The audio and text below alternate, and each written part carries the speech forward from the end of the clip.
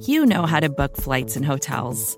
All you're missing is a tool to help you plan that unbelievable travel experience. That's why you need Viator. Book guided tours, excursions, and more in one place. There are over 300,000 travel experiences to choose from, so you can find something for everyone. And Viator offers free cancellation and 24/7 customer support for worry-free travel. Download the Viator app now and use code Viator10 for 10% off your first booking in the app. Find travel experiences for you. Do more with Viator. A visit from St. Nicholas. 'Twas the night before Christmas, when all through the house not a creature was stirring, not even a mouse. The stockings were hung by the chimney with care, in hopes that St. Nicholas soon would be there. The children were nestled all snug in their beds, while visions of sugar plums danced in their heads. And Mamma in her kerchief and I in my cap had just settled our brains for a long winter's nap. When out on the lawn there arose such a clatter, I sprang from my bed to see what was the matter. Away to the window I flew like a flash, tore open the shutters, and threw up the sash. The moon on the breast of the new-fallen snow gave a lustre of midday to objects below.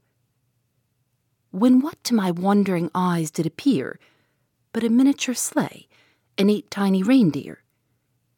With a little old driver so lively and quick, I knew in a moment he must be St. Nick.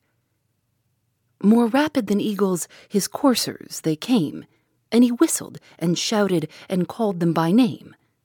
Now Dasher, now Dancer, now Prancer and Vixen, on Comet, on Cupid, on Donner and Blitzen. To the top of the porch, to the top of the wall, now dash away, dash away, dash away all.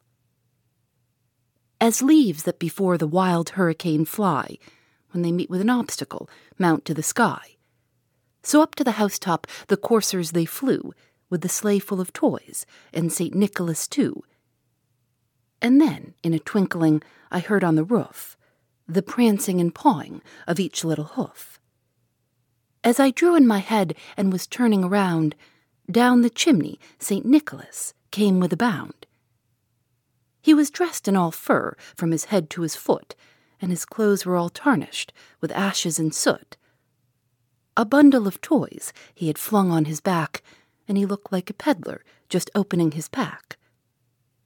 His eyes, how they twinkled, his dimples, how merry. His cheeks were like roses, his nose like a cherry. His droll little mouth was drawn up like a bow, and the beard on his chin was as white as the snow. The stump of a pipe he held tight in his teeth, and the smoke it encircled his head like a wreath. He had a broad face and a little round belly that shook when he laughed like a bowl full of jelly. He was chubby and plump, a right jolly old elf, and I laughed when I saw him, in spite of myself. A wink of his eye and a twist of his head soon gave me to know I had nothing to dread. He spoke not a word, but went straight to his work, and filled all the stockings, then turned with a jerk. And laying his finger aside of his nose, and giving a nod, up the chimney he rose.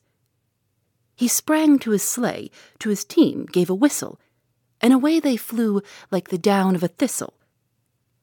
But I heard him exclaim, ere he drove out of sight, "Happy Christmas to all, and to all a good night." Phoebe Reads a Mystery is recorded in the studios of North Carolina Public Radio, WUNC.